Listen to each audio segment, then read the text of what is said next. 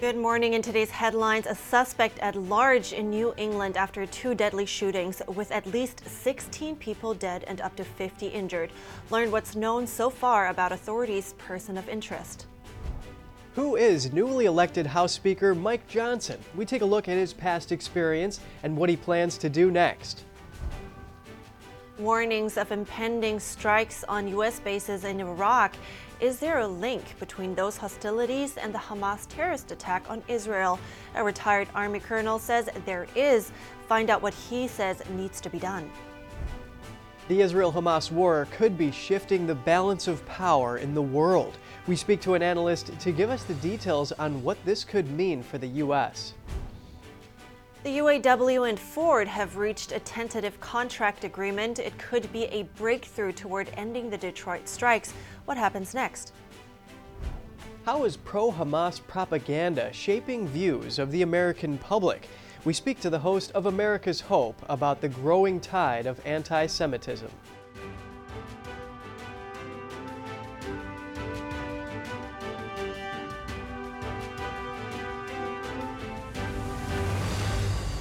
Good morning. Welcome to NTD. I'm Kevin Hogan. Good morning. I'm Evelyn Lee. Today is Thursday, October 26th. Really important breaking news to get to. And first, we just want to say that we are so sympathetic to all of the victims in this tragedy. Right. So some tragic news, as Kevin just mentioned, from last night.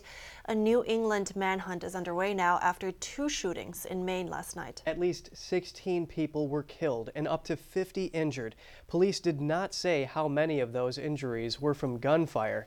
The shootings happened at a restaurant and bowling alley in the city of Lewiston around 7 p.m. local time.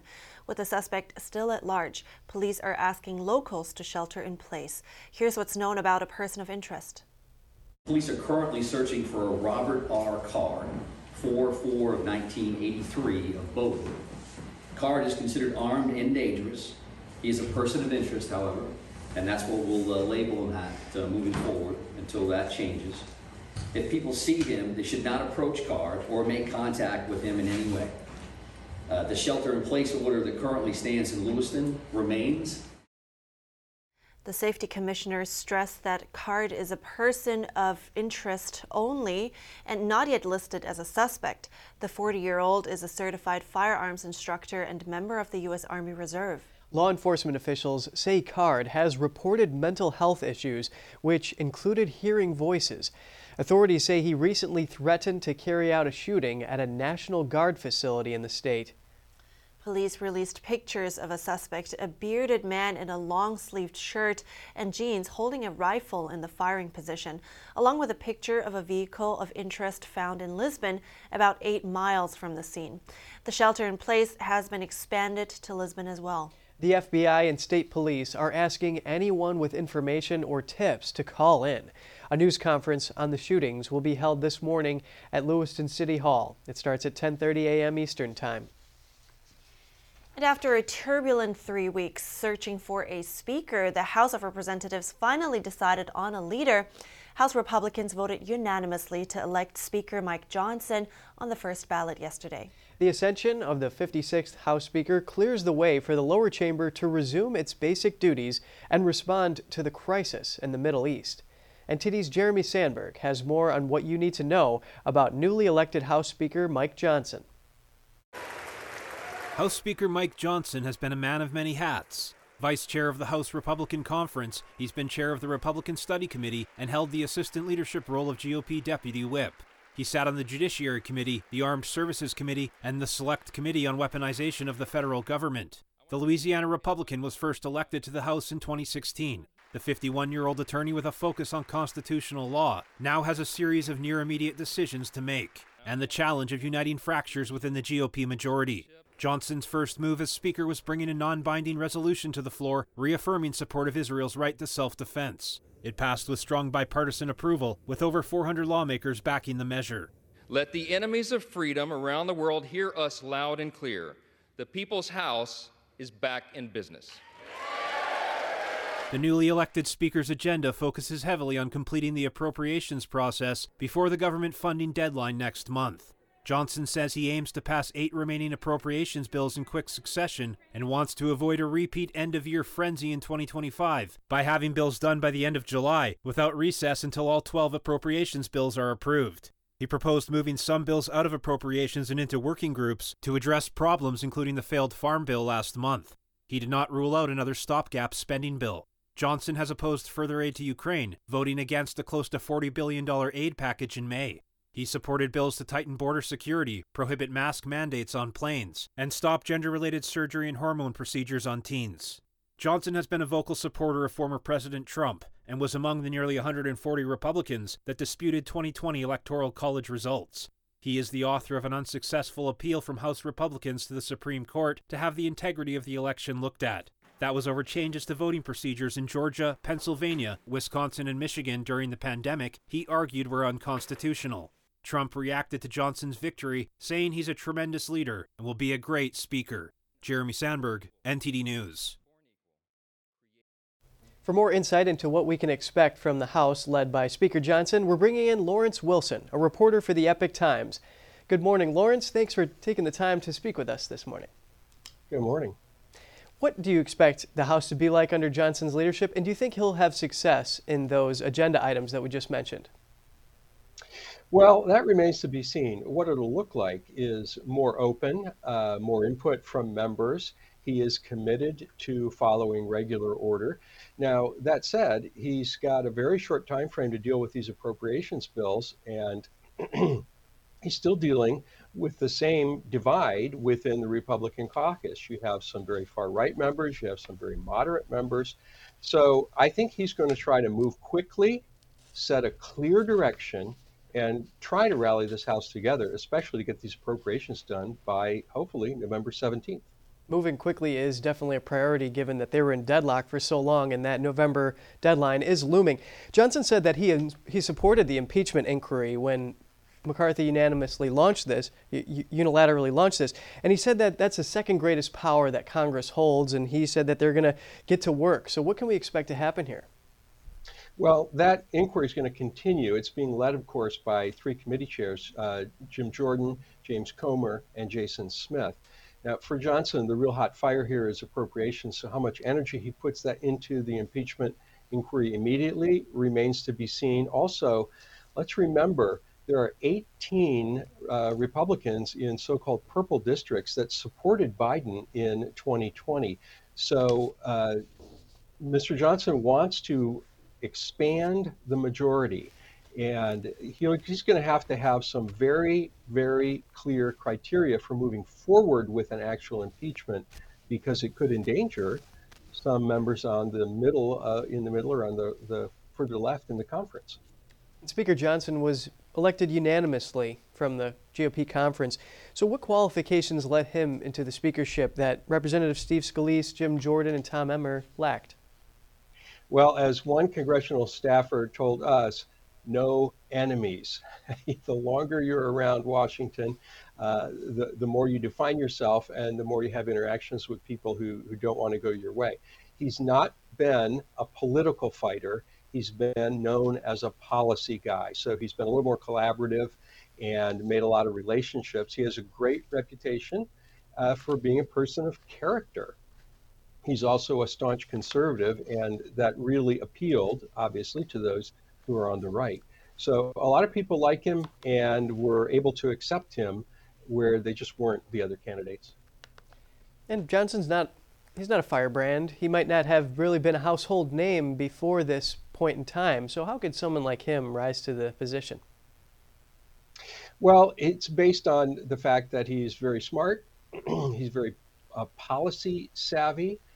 He came out with a good agenda that people latched onto, and he has a good direction overall for the House. I think if anybody got to see a little bit of his speech yesterday, he came out very calm but very forceful, showing that he could control, or trying to project that he could control, this cantankerous group of Republicans. And I think he won the respect of enough of them to rise up to that position.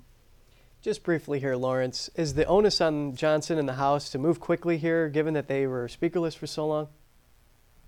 Well, it is, and it's for Mr. Johnson is not just to make up for the lost 3 weeks. Obviously, he has to really move fast on appropriations now. But his overall goal, he said, is to restore the people's faith in Congress specifically and really in government in general. So he wants to show that the House will stay at it, put in the time, get the work done, and produce results for the American people. He's already talking about altering the schedule to keep people in Washington if the bills don't get passed. So he's trying to create sort of a fresh start and use the urgency of the moment in order to do that.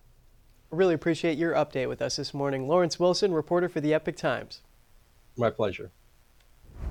Coming up, drama and tension in the New York courtroom. Former President Trump's team drills ex-attorney Michael Cohen, and Trump himself getting hit with his second sanction for violating a gag order. Representative Jamal Bowman was charged with falsely pulling a fire alarm. He's reached a plea deal with prosecutors. Find out the terms. A school district's policy allowing students to use opposite-sex facilities came under fire in Pennsylvania yesterday as some students staged a walkout. Get that story when we come back.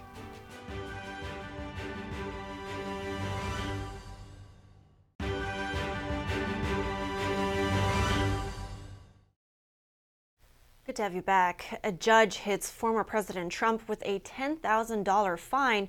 It's the second sanction for violating the gag order. NTD's legal correspondent Arlene Richards has the details. Former President Trump took the stand Wednesday for a brief hearing on whether or not he violated a New York gag order. Judge Arthur Engoron, who is presiding over the civil fraud case, accused Trump of making a disparaging remark about his law clerk. The judge read an article by the Associated Press about comments made by Trump during a court break.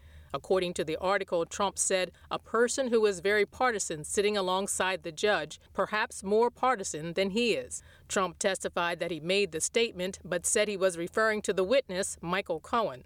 But the judge didn't believe him.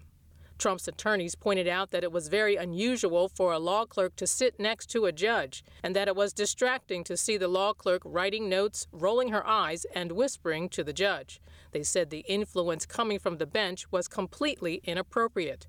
The judge saying that's how he does things and defending his law clerk. After further consideration, the judge said the $10,000 sanction he ordered would stand. Trump's attorneys said they will appeal. In other courtroom action, Michael Cohen returns to the stand to face pointed questions about his motives for turning on former President Trump. Cohen, defiant and combative, often making his own objections to defense questions. Trump's team challenged Cohen's credibility. Trump's attorney, Alina Habba, first established that Cohen had lied before. So what just happened, as you know, is the witness was fully impeached. He admitted that he lied. Cohen admitted that he lied to another New York judge when he pleaded guilty to tax fraud. He just admitted that he lied. Whether or not Cohen is a liar is central to the defense because he's a key witness for the state. The state began investigating Trump's finances after Cohen testified to Congress in 2019 that Trump inflated his wealth. Habba confronted him with his past praises of Trump from 2011 to 2017. For example, Cohen admitted to saying in a July 13, 2016 tweet, "Thank you and believe wholeheartedly that only Trump will make America great again." Cohen also admitted to saying in April 2011, "It's very, very surreal. I've been admiring Donald Trump since I was in high school." As for Cohen's adversarial relationship with Trump in recent years, he admitted to having a financial incentive to criticize his former boss, and has been criticizing Trump to the media, in podcasts, on social media, and in books that he's written. In other action, the judge absolutely denied the defense's request for a dismissal based on the witness's testimony, saying there was enough evidence against Trump to fill the courtroom. Arlene Richards, NTD News. The ACLU is backing Trump in his battle over free speech. A vocal critic of the former president in the past, the group is now coming to his defense to oppose a gag order from a federal judge. The ACLU said yesterday the order is unconstitutional and it's too vague and broad. It says U.S. District Judge Tanya Chutkan violated Trump's First Amendment rights, along with the rights of people who want to hear him speak. Chutkan is overseeing special counsel Jack Smith's January 6th case against Trump. ACLU attorneys wrote in a brief that the defendant can't possibly know what he's allowed to say and what he is not. It also called Trump's ability to speak about the prosecution inseparable from his 2024 presidential campaign, and that includes potential witnesses and testimony. Attorneys for Trump have appealed Chutkan's order, which she temporarily lifted until that appeals process plays out. The ACLU is urging Chutkan to reevaluate the order. Representative Jamal Bowman received a misdemeanor charge yesterday for triggering a fire alarm in the House office building incident. The fire alarm caused an hour-long evacuation of the building. It happened while lawmakers struggled to pass a bill to avoid a government shutdown. Bowman admitted he pulled the alarm, but said while rushing to cast his vote, a door was closed. He said he thought pulling the alarm would help him open it. Bowman told Fox News he'd reached a plea deal with prosecutors, allowing him to pay a $1,000 fine and serve 3 months probation. If Bowman successfully completes his probation, the charge will then be dropped. Republican Congresswoman Lisa McLean introduced a motion to censure Bowman formally after his indictment. Bowman called the incident a lapse in judgment and said he had no intention of wrongdoing. In other news now, Bud Light is becoming the official sponsor of UFC, a mixed martial arts league. The two companies announced this Tuesday as part of a broader effort to revive Bud Light from a sales slump. And here with us live is NTD business host Don Ma to tell us more. Don, good morning. Now please give us an overview of this deal between Bud Light and UFC. Sure. The Ultimate Fighting Championship, or UFC, signed a multi-year marketing deal with Anheuser-Busch and its Bud Light brand. So the brewer will now become the official UFC's beer partner in the U.S. starting January 1st, 2024. And Bud Light will actually replace Modelo as UFC's beer sponsor. And as Kevin mentioned earlier, this move aims to boost the Bud Light brand because, sales of Bud Light have been sinking, and they still are. Volumes are down 30% in October compared to last year. But financial details of the deal were not very clear. Bloomberg reported that the global agreement here is the UFC's largest sponsorship ever, surpassing $175 million. Of course, this is citing a person familiar with the matter. And it should come as no surprise that some Republican UFC fans have reportedly canceled their membership over this. So what has been the reaction to Bud Light becoming the official beer for UFC? Well, it's no surprise, right? Some people are angry, the reactions here to the deal. I'm not saying that these reactions are representative of everyone, but it's definitely there. Considering the controversy Bud Light had in the past year with transgender influencer Dylan Mulvaney, and hashtags as well, such as boycott Bud Light, have cropped up on social media platform X, as well as the hashtag boycott UFC. People are saying that it's a bad move here. Some say it's time to boycott the UFC in addition to Bud Light, and some doubt the move will actually help Bud Light recover, even though that's the aim here. But I have to mention here that this isn't the first time Bud Light has partnered with UFC. It's not something unprecedented. Bud Light was actually UFC's original beer sponsor more than 15 years ago. Really just sounds like it's not the boost they were hoping for. Well, do you have anything else for us today? Yeah, some big news regarding the UAW. They announced a tentative contract agreement with Ford last night. It could signal the end of a nearly 6-week strike with the automaker. The agreement includes a 25% pay raise. It also offers members cost of living adjustments and other benefits. The tentative deal must be approved and by rank and file members. The union still remains on strike against Stellantis and GM. That's all from me.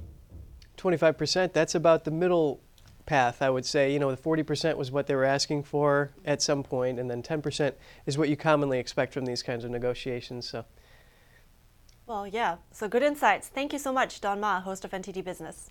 Yeah, thank you. Students at a Pennsylvania school district walked out yesterday. They were protesting a district policy that allegedly allows boys who identify as girls to use girls' bathrooms and locker rooms. NTD's Daniel Monahan has more on the protest. Dozens of students walked out in the Penn Delco School District on Wednesday. A large group of parents and supporters were there to encourage them. The protest comes after parents and students repeatedly complained about the policy that allows boys who identify as girls to use female spaces.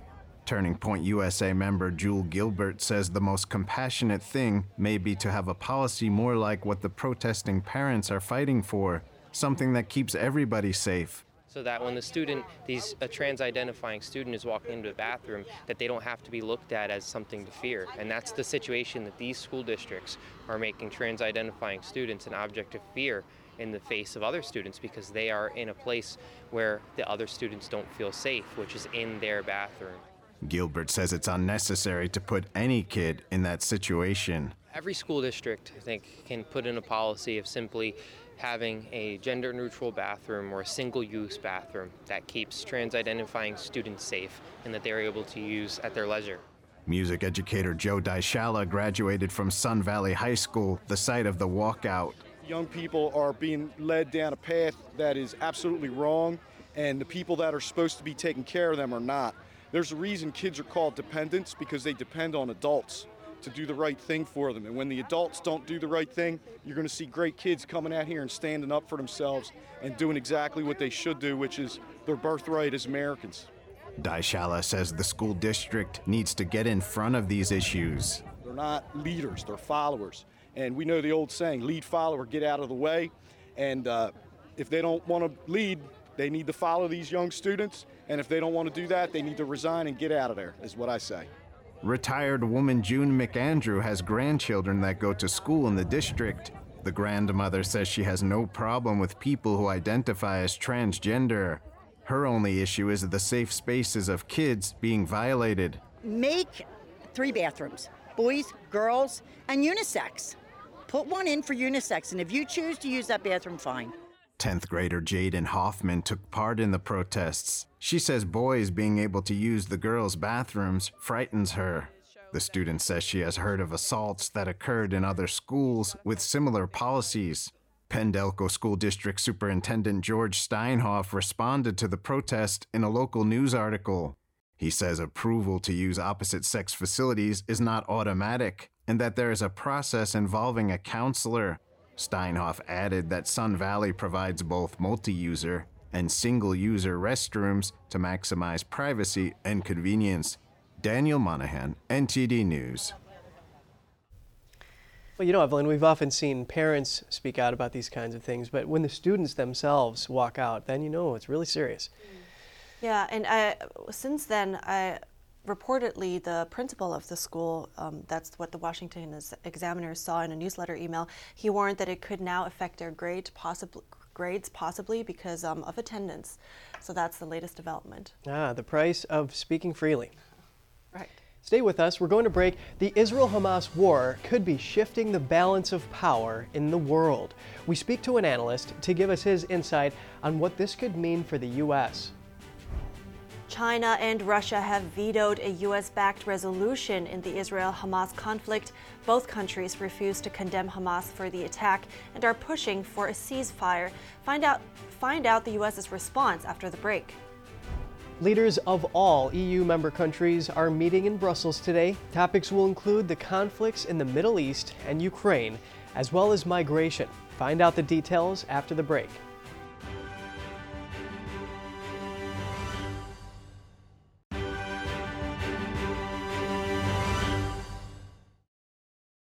Welcome back. And sticking with the Israel-Hamas war, the world is split on this conflict. And beyond that, China analyst Antonio Graceffo argues that it's altering the global balance of power. We're now bringing him in to dig deeper into this issue. He's also the author of Beyond the Belt and Road, China's Global Economic Expansion. Good morning, Antonio. It's really good to have you. Now, first, tell me more about the shifts of power that you've been seeing here. How did the Israel-Hamas war trigger that? First of all, you have both China and Russia on the UN Security Council. Russia, think about this. Russia is a country where the president is not even allowed to leave the country and travel to any country that is a signatory to the International Court of Justice because of an arrest warrant. So this is a country that should be politically irrelevant at this point, but because they sit on the Security Council now, suddenly they become relevant again. So you're also saying that, you're pointing out that NATO members, for instance, as well, they're split on that. How problematic do you think this kind of split in the world is?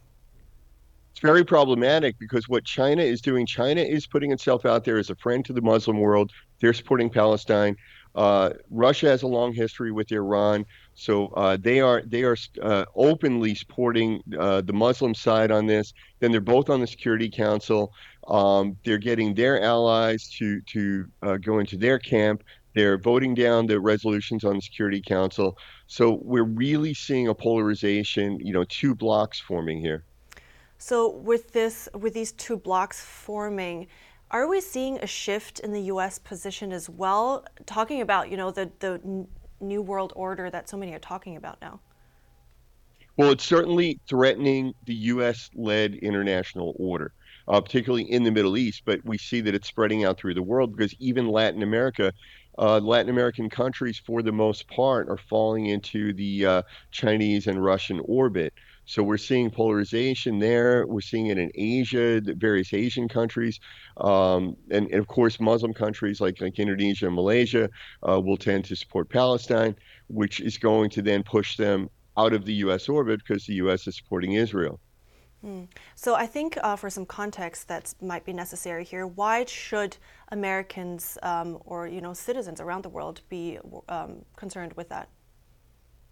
Well, what we're concerned about is that China is building its coalition, and China's goal is to create a world order that is led by China. But at the end of the day, the purpose of that world order would be to benefit China rather than to create an open and free system where everyone can benefit. So, for example, if you look at trade relations, if you look at the Belt and Road Initiative, you look at BRICS, you look at all these, they basically are ways of China facilitating trade with China rather than facilitating trade among the members. So politically, it's the same way. China wants to create a China-led world order that facilitates China, that does not necessarily help these other countries interact with each other. Right. No. So if we can call this challenge of power for the EU and the US, what's being done about that from the EU and the US? Is it enough? Well, it's very difficult. It's a very difficult situation. Now, at the end of the day, Saudi Arabia is going to be a key player in this. Saudi Arabia generally makes decisions based on making money from oil, and they're going to do what's best for Saudi Arabia more than to follow, say, an ideological system. So Saudi Arabia, for the moment, I think is remaining quiet, and they're probably going to wait and see which way the wind blows, wait and see if this thing explodes, if it spills over. And I think what may happen is that Saudi Arabia will drift back into the U.S. camp. And then if that happens, of course, Kuwait and some of our other allies in the region will drift back into our camp. Because I don't know that they have really at their core an interest in seeing the world split. And they certainly don't want to go into a China and Russia-led camp. I see. That's at least reassuring to hear. So thank you so much for your analysis, as always, Antonio Graceffo. I really appreciate your time today. Thank you. European Union leaders are meeting in Brussels today to discuss the conflict between Israel and Hamas. Another topic for discussion is offering continued support for Ukraine in its war against Russia's invasion. The summit will be the first in-person meeting of the EU's 27 national leaders since the Hamas terrorist attack on Israel. NTD's Kos Temenes brings us the details. The recent Hamas attack on Israel was unanimously condemned by all EU leaders. But beyond that, there was less consistency. Some stressed Israel's right to self-defense, while others emphasized concern about Palestinian civilians. Several EU leaders have recently visited the Middle East to express solidarity with Israel and bolster diplomatic efforts, including French President Emmanuel Macron and German Chancellor Olaf Scholz. Officials fear that an escalation of the conflict could have grave consequences for Europe, such as rising tensions between local communities, Islamic terrorist attacks, and a heavy influx of refugees. Ukrainian President Volodymyr Zelensky will address the summit by video link. Support for Kyiv will have first place in the summit declaration. The EU and its member countries have provided billions in assistance to Ukraine since the start of the war with Russia. But the Israel-Hamas conflict has raised concerns with some officials that it may overshadow political attention toward Ukraine. At the summit, leaders will also have their first debate on the budget package, which would include over $70 billion to Ukraine in military and financial aid. The topic is expected to be contentious as countries clash over priorities and sources of funding. Additionally, the Commission has asked for over $15 billion to deal with migration, as well as further money to cover increased borrowing costs for joint EU debt as interest rates rise. Kostem NS, NTD News. Russia and China yesterday vetoed a U.S. push for the United Nations Security Council to act on the Israel-Hamas conflict. The resolution draft proposed by the U.S. is aimed at addressing a worsening humanitarian crisis in Gaza. It calls for pauses to the violence and allow aid access. 10 council members voted in favor of the resolution, while the United Arab Emirates also voted against it. Brazil and Mozambique abstained from the vote. A further vote on a Russian-drafted resolution called for a humanitarian ceasefire. China and the United Arab Emirates were the only countries to vote in favor of the Russian draft, with 9 other members abstaining from the vote. The U.S. and Britain voted against it, saying a ceasefire would only benefit Hamas. China has never condemned the terrorist attack and put pressure on Israel to stop bombing Gaza. At least 9 votes are needed for a resolution. It also requires no vetoes by the U.S., France, Britain, Russia, or China for it to be adopted. Just ahead, coded religious messages detected in media outlets that cater to Iraqi militias. A report says those signal imminent assaults on U.S. bases. A security analyst tells us how this may be connected to the October 7th Hamas attack. How can America and its allies stop Hamas, Hezbollah, and Iran from evading sanctions and financing terror? We have the highlights from a House hearing on that topic. That's after the break.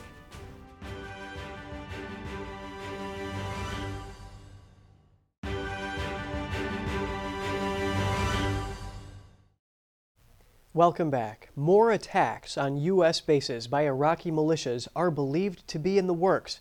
That's according to the Washington Institute for Near East Policy, which is interpreting messages found in a social media news outlet that caters to the Iraqi resistance.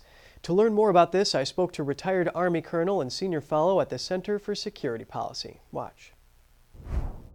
Colonel John Mills, thank you for your time this morning. How do we know if these coded religious messages are just saber-rattling or actual credible threats? Well, I think we have to take this as part of the overall campaign. Hamas was just one element of this overall campaign orchestrated by Iran and really by its master, China.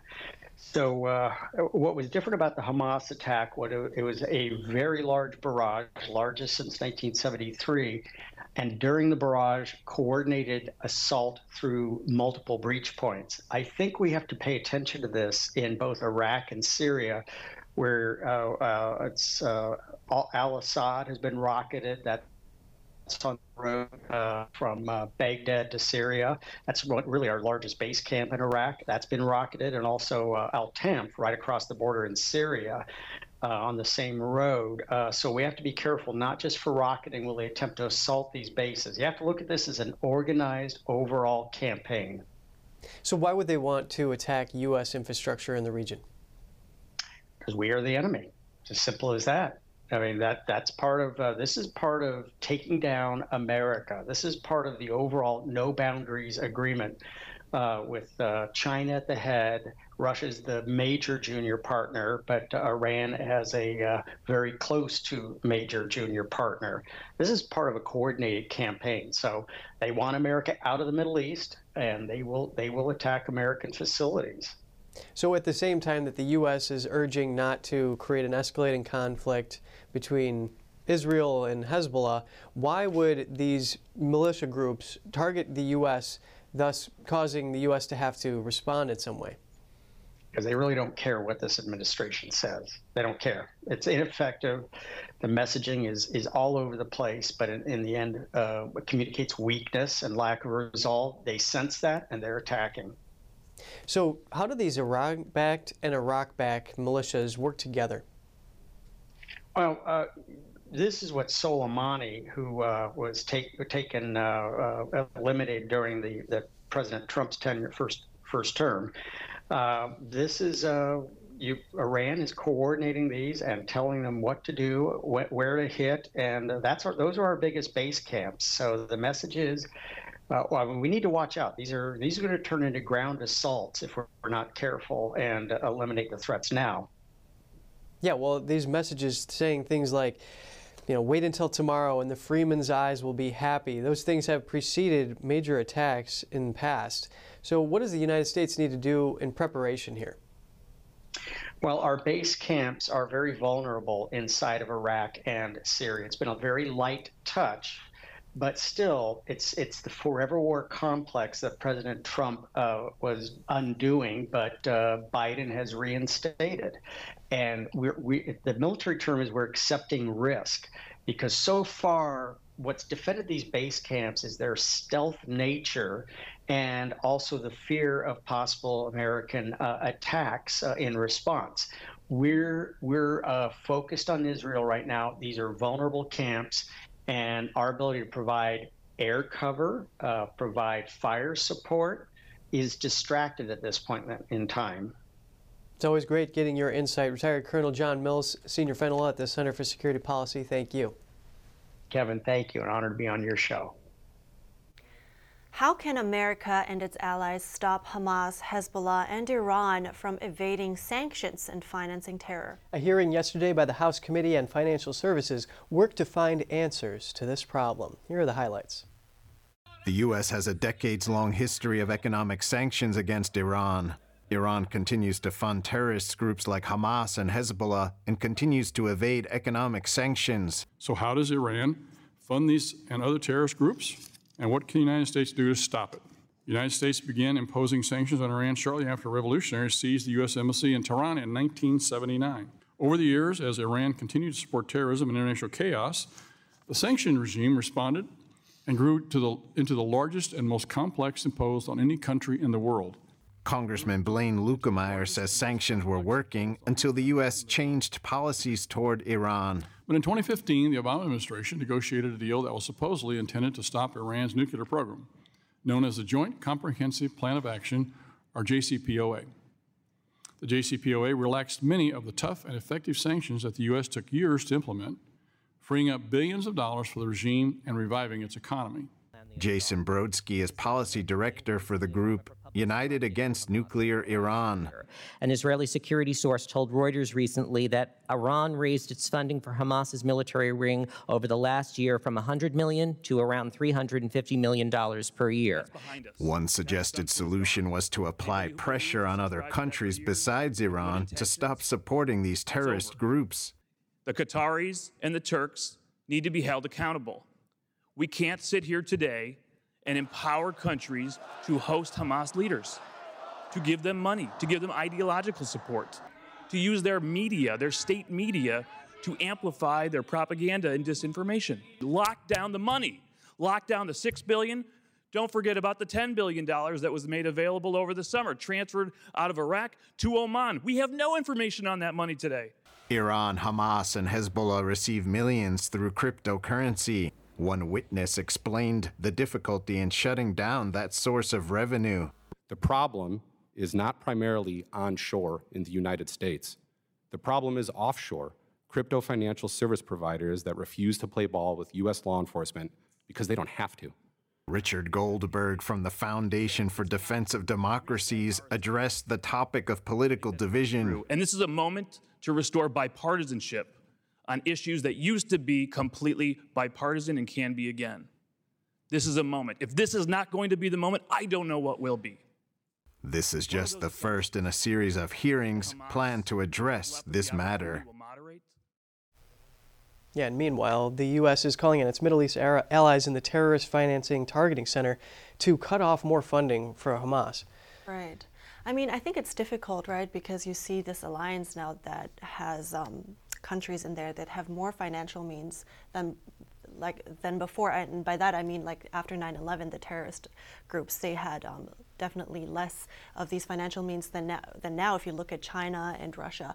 Although some would then argue that China's economy is just a house of cards now, right? So. Yeah, well, you think about funding, and a lot of it comes from Iran for these terrorist groups. Oil is a primary bolster to their economy. So the less dependent the United States and other nations can be on that, the more that it's going to reduce that amount of fungible funds that they can use to pump into these terrorist organizations. That's also true, yeah. So we're going to go to a different topic when we come back. What is the impact that Islamic terror groups have on students and the American public? We hear from a foreign policy analyst and the host of America's Hope, so stay with us.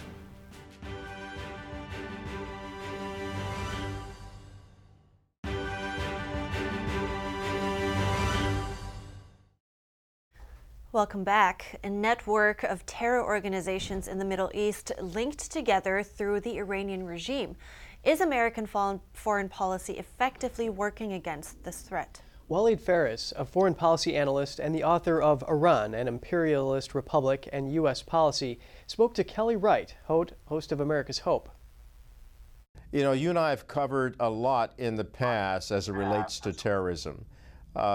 What's happening with Israel is no exception to the fact that this was an attack, a surprise attack on October 7th, committed by Hamas, a known terrorist organization.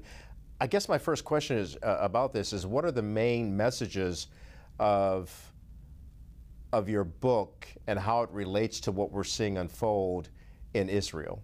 The first message was really for the readers, for the American public, to understand that there is a regional network of terror organizations, all linked up to the Iran regime for many, many years. Unfortunately, Kelly, our educational system, the academic system, did not really inform and educate the American public, those students who really later will become the graduate students who will go to newsrooms, to war rooms, to courtrooms. So there was a systemic failure that I've seen here in Middle Eastern studies in teaching the American public as to the nature of what we're seeing. I mean, obviously, you and I in the past have discussed the other jihadi organizations such as the Muslim Brotherhood, Hezbollah, others, Qaeda, Daesh, but that specific network that links Hamas to the Iran regime is something that most Americans were not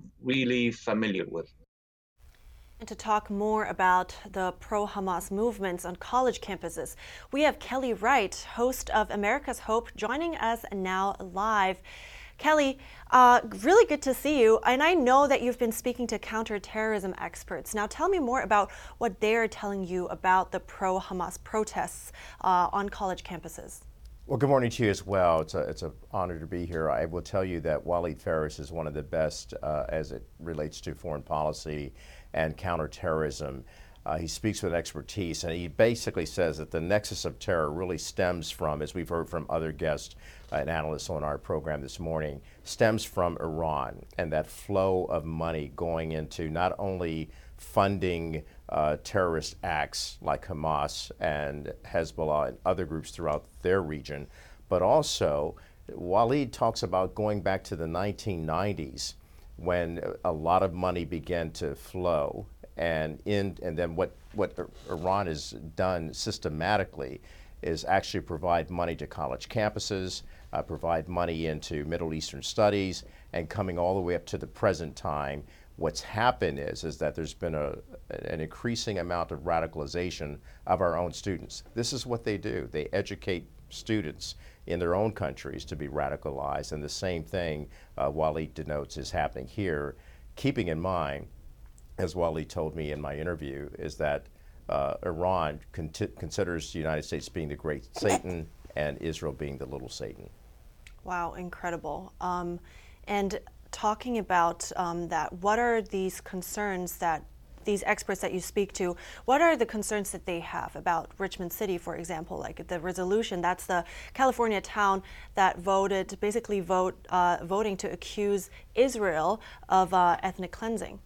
Yeah, again, it goes to the core of what's happening in our educational systems, and as a result of that, what's happening in terms of misinformation, miseducation, and then the propaganda machine that has actually fueled even our own Congress. There are members of Congress who agree with Hamas and actually defend Hamas in basically talking about how they're concerned about the humanitarian needs of the Palestinian people.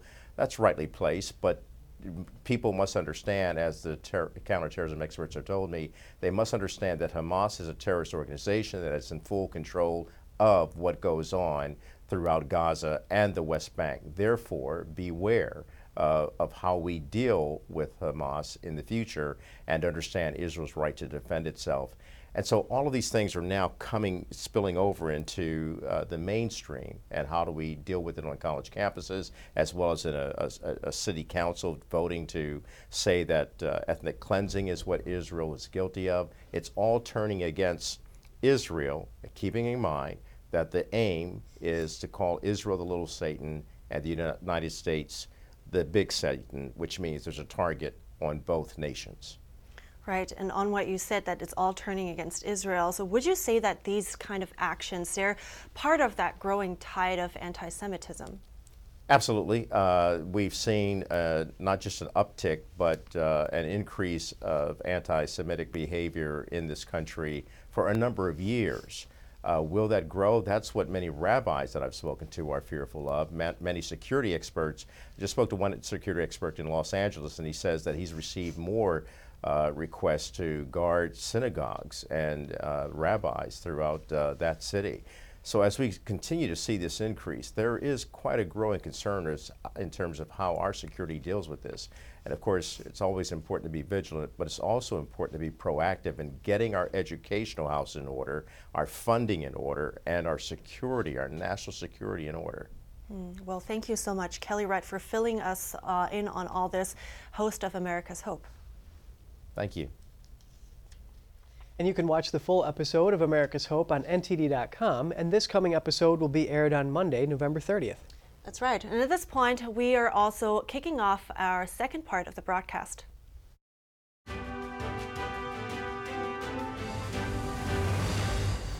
Police are searching for a person of interest after a shooting in Maine left at least 16 people dead. With dozens injured, residents are being asked to shelter in place. Israel updates the number of hostages held by Hamas as fuel at Gaza hospitals runs critically low. At first, Turkey's President Erdogan had sympathy for Israel after the Hamas terrorist attack, but now he's taken a U-turn, defending Hamas and is calling on other nations to pressure Israel into ending the war. A geopolitical analyst tells us what effect this could have.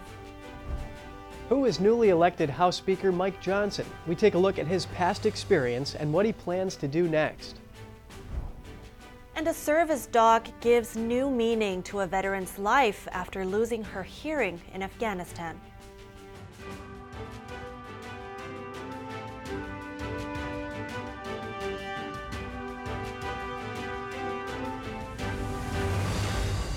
Welcome back, and to all those now joining us, good morning. Good morning from me as well, and we have some updates on the tragic news in the U.S. last night. A New England manhunt is underway after 2 shootings in Maine. A local counselor says the death toll could be as high as 22, with up to 50 injured. Police did not say how many of those injuries were from gunfire. The shootings happened at a restaurant and bowling alley in the city of Lewiston around 7 p.m. local time. With the suspect still at large, police are asking locals to shelter in place. Eyewitnesses described seeing people, including children, running from the area and being patted down by police officers. The person of interest, 40-year-old Robert Card of Bowdoin, Maine, is a certified firearms instructor and member of the U.S. Army Reserve. Law enforcement officials say Card has reported mental health issues, which included hearing voices. Authorities say he recently threatened to carry out a shooting at a National Guard facility in the state. Police released pictures of a suspect, a bearded man in a long-sleeved shirt and jeans holding a rifle in the firing position, along with a picture of a vehicle of interest found in Lisbon, about 8 miles from the scene. The shelter in place has been expanded there as well, with some schools closed today as a search unfolds. The FBI and state police are asking anyone with information or tips to call in. The White House said President Biden spoke with Maine Governor Janet Mills by phone and offered full federal support in what he called a horrific attack. Authorities have scheduled a news conference for 10:30 a.m. Eastern Time in Lewiston. And Israel's military said today the number of hostages held by Hamas has reached 224, but it says that number is changing and could rise. IDF spokesperson Jonathan Conricus says Israel believes the terrorist group is also hoarding fuel in Gaza. Watch. We assess that there's between 800,000 and perhaps more than 1 million liters of fuel of different types stored inside Gaza under the control of Hamas. Some of it stockpiled before, some of it stolen from the UN, some of it stolen by Hamas from private vendors, and essentially controlled as really the hardest currency that currently exists in Gaza by Hamas, dripping it to hospitals and other facilities, while these facilities are constantly claiming to the world that they are running short and soon won't be able to operate. Prime Minister Benjamin Netanyahu said Wednesday that Israel is preparing a ground invasion of Gaza. The Prime Minister declined to provide any details on the timing or other information about the operation. Netanyahu says the decision on when forces would go in would be made by the government's special war cabinet. The Prime Minister added that Israel had already killed thousands of terrorists, but that it's only the beginning. Israel has carried out days of intense bombardment of the densely populated Gaza Strip following the October 7th Hamas terror attack. Netanyahu also discussed the security failures that led to the Hamas attack, saying all those involved would be called to account after the war. And Turkish President Tayyip Erdogan made his most controversial comments yet on the Gaza conflict. He said yesterday that Hamas was not a terrorist organization, but a liberation group fighting to protect Palestinian lands. Erdogan added that Turkey condemned the civilian deaths caused by the Hamas October 7th massacre, but also strongly criticized Israel's bombardment of Gaza. Unlike many of its NATO allies and the European Union, Turkey hosts members of the terrorist group on its territory. The country also backs a two-state solution to the Israel-Palestine conflict. Erdogan was also critical of Western nations' support for Israel's bombing of Gaza, comparing it to murder and mental illness. He also called for an immediate ceasefire and a free flow of humanitarian aid into Gaza. Israel rejected Erdogan's claims. A foreign ministry spokesperson responded by calling Hamas a despicable terrorist organization. The fighting in Gaza comes when Turkey is working to mend its ties with Israel, but those efforts appear to have been suspended after Erdogan accused Israel of taking advantage of Turkey's good intentions. He also canceled a previously planned visit to Israel. And next, we're going to unpack the complex relationship between Turkey, the U.S., and the war between Israel and Hamas terrorists. Brandon Weichert, a geopolitical analyst and author of The Shadow War, Iran's Quest for Supremacy, joins us live. Good morning, Brandon. It's great to see you. Good morning. Thank you for having me. So as we mentioned, at first, Turkey's leader Erdogan reached out to his Israeli counterpart after the attack, but now he's backing Hamas. So how will that support affect Hamas's war effort? Well, Turkey has always backed Hamas. They've backed Hezbollah. They've also been in bed with the Iranians since at least 2013, the gold for oil scandal that erupted back then under Erdogan. Erdogan envisions rebuilding the Ottoman Empire with himself as the new sultan. So the notion that he is in any way a friend to Israel is not correct. He is an enemy to Israel.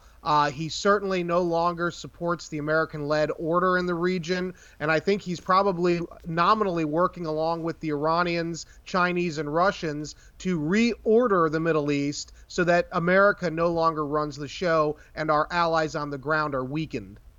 And Antony Blinken simply gave a phone call to his counterpart in Turkey. So how do you think that this step by Erdogan is going to impact U.S.-Turkey relations?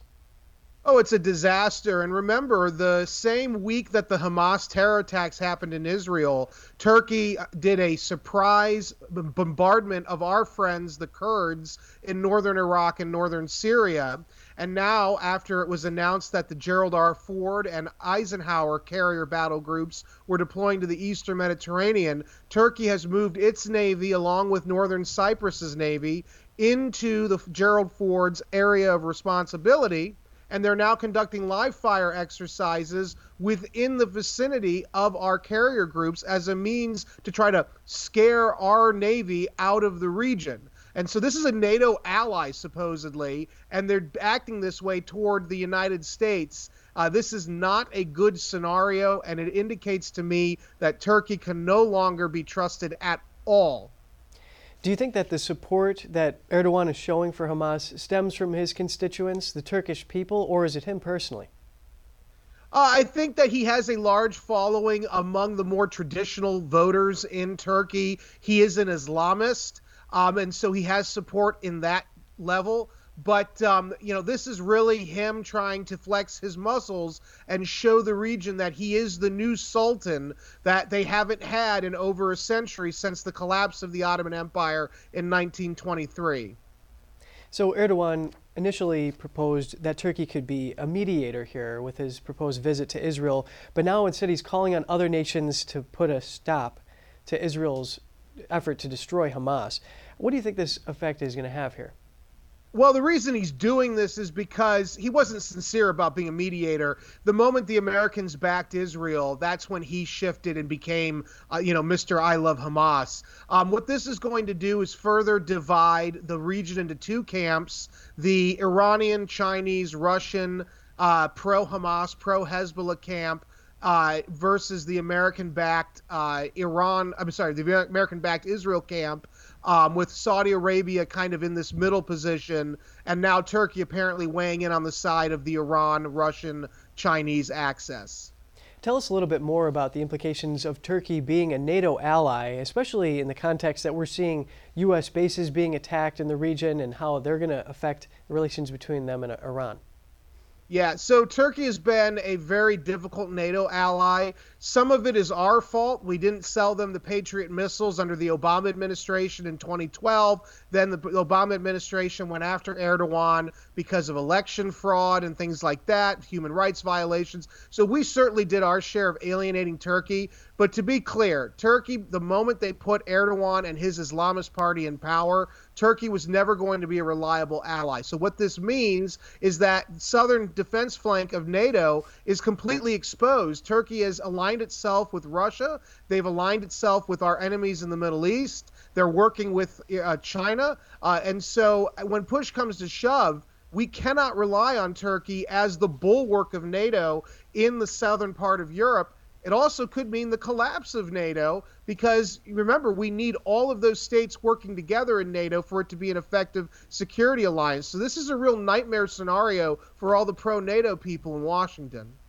It does present a challenge. Of course, NATO is obviously a much larger bloc, Turkey just being a fragment of that.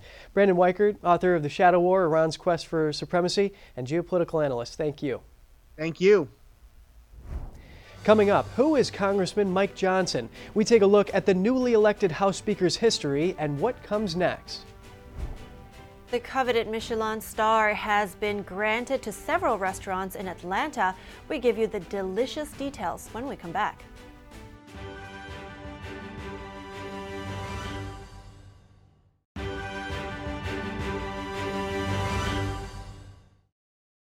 Good to have you back. President Biden sending a direct warning to Beijing as he welcomes the Australian Prime Minister to the White House. The two leaders yesterday vowing to uphold peace in the Indo-Pacific amid wars in Europe and the Middle East. NTD's Iris Tao has more from the White House. As tensions rise in the Middle East, President Biden stressing the strategic importance of the Indo-Pacific. He tells Australian Prime Minister Anthony Albanese that their alliance is being an anchor to peace and prosperity in the Indo-Pacific. And Biden directly warning Beijing that its latest aggressive actions in the South China Sea could trigger the involvement of U.S. troops. Just this past week, the PRC vessels acted dangerously and unlawfully. Any attack on the Filipino aircraft vessels or armed forces will invoke our mutual defense treaty with the Philippines. Biden says he's not looking for a conflict, but both leaders emphasize the need to compete with Beijing. Biden also vowed to get more funding for the AUKUS deal to get Australia nuclear-powered submarines, a move viewed as another bid to counter China's military ambitions in the Pacific. Meanwhile, as Israel prepares for a ground offensive into Gaza, President Biden lays out this as his vision about what future he seeks.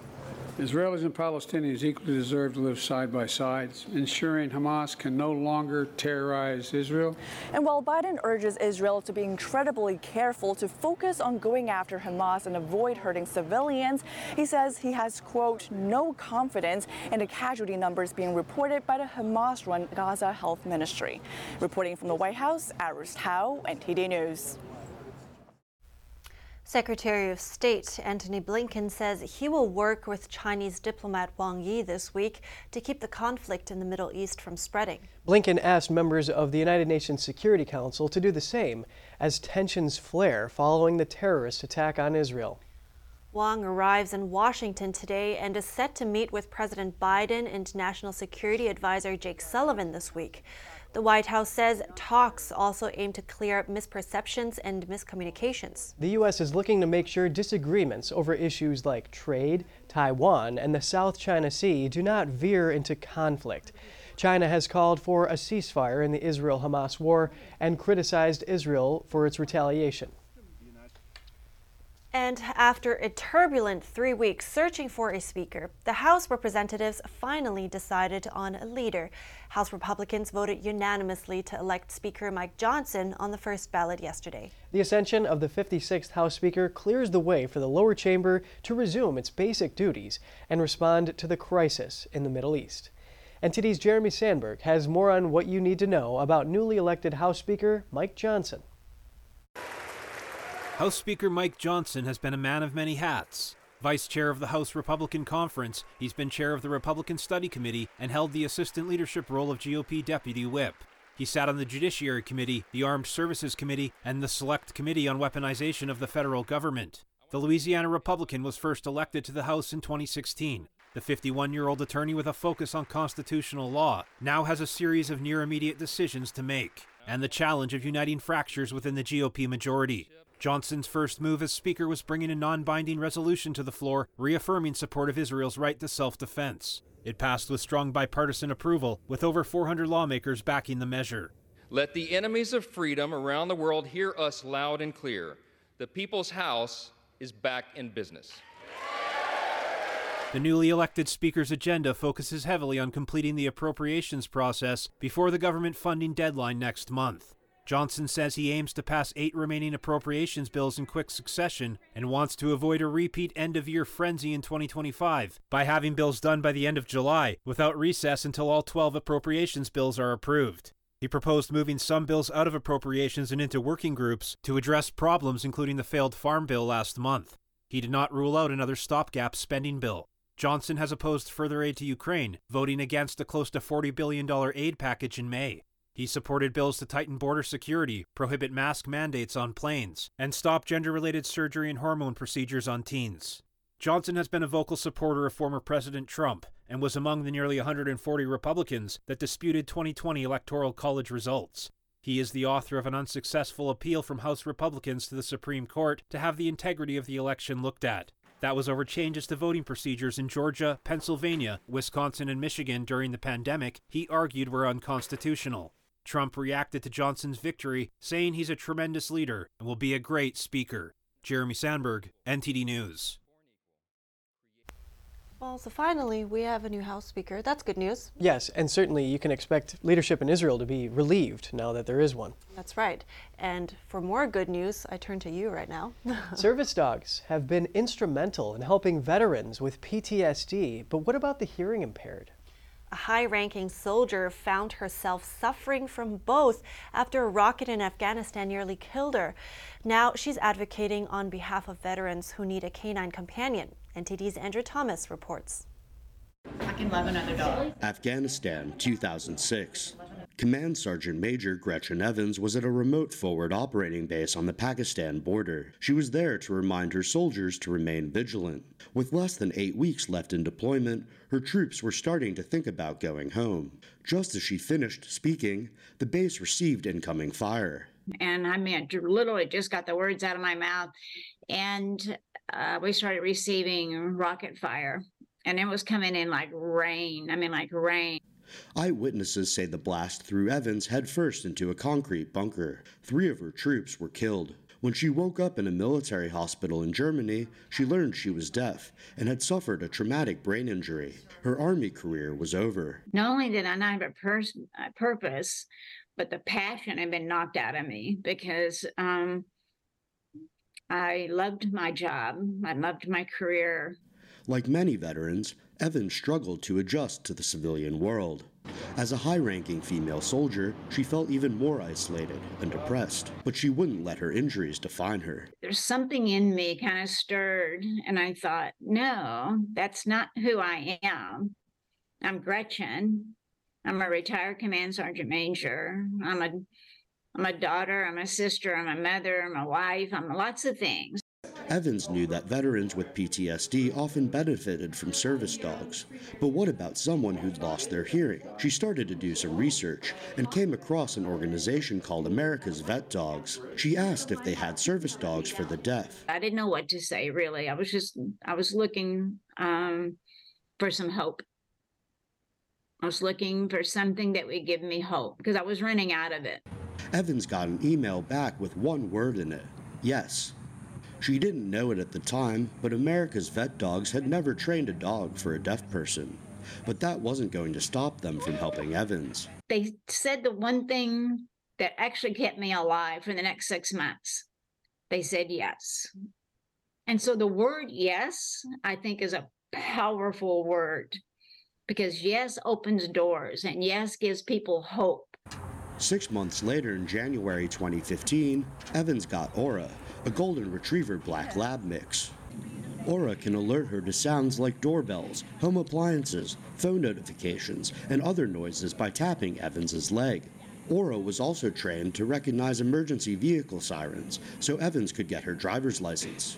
I don't know how to tell you how that felt to have my independence back again, that I could take myself to the market, that I could drive to the gym, that I could go places without having to rely on my husband or friends. Aura motivated Evans to become an ambassador for Dogtopia's Dogs Save Lives initiative. She advocates for any veteran who wants a service dog. Aura is my superpower. She has made me no longer a disabled person. She's made me whole. Evans says the first step is to ask, because she knows what asking did for her. It gave her Aura and her life back. Andrew Thomas, NTD News. I'm just so glad those dogs could get those vets the help they need.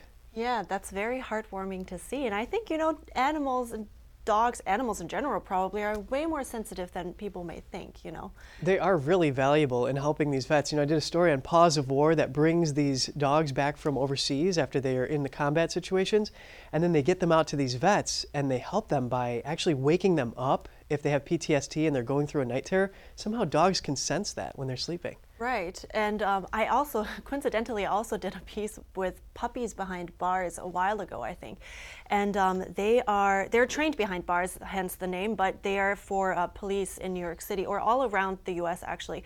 And I had an interview with somebody that keeps one of those dogs, and they're saying that when these dogs are there, people get they open up naturally. So I think these animals really have a great impact on human beings. Well, men's best friend, right? Yeah, and those tough jobs, they need a little soft spot, which the dogs can provide. Yeah. All right, we're moving on from cute puppies to Michelin star food.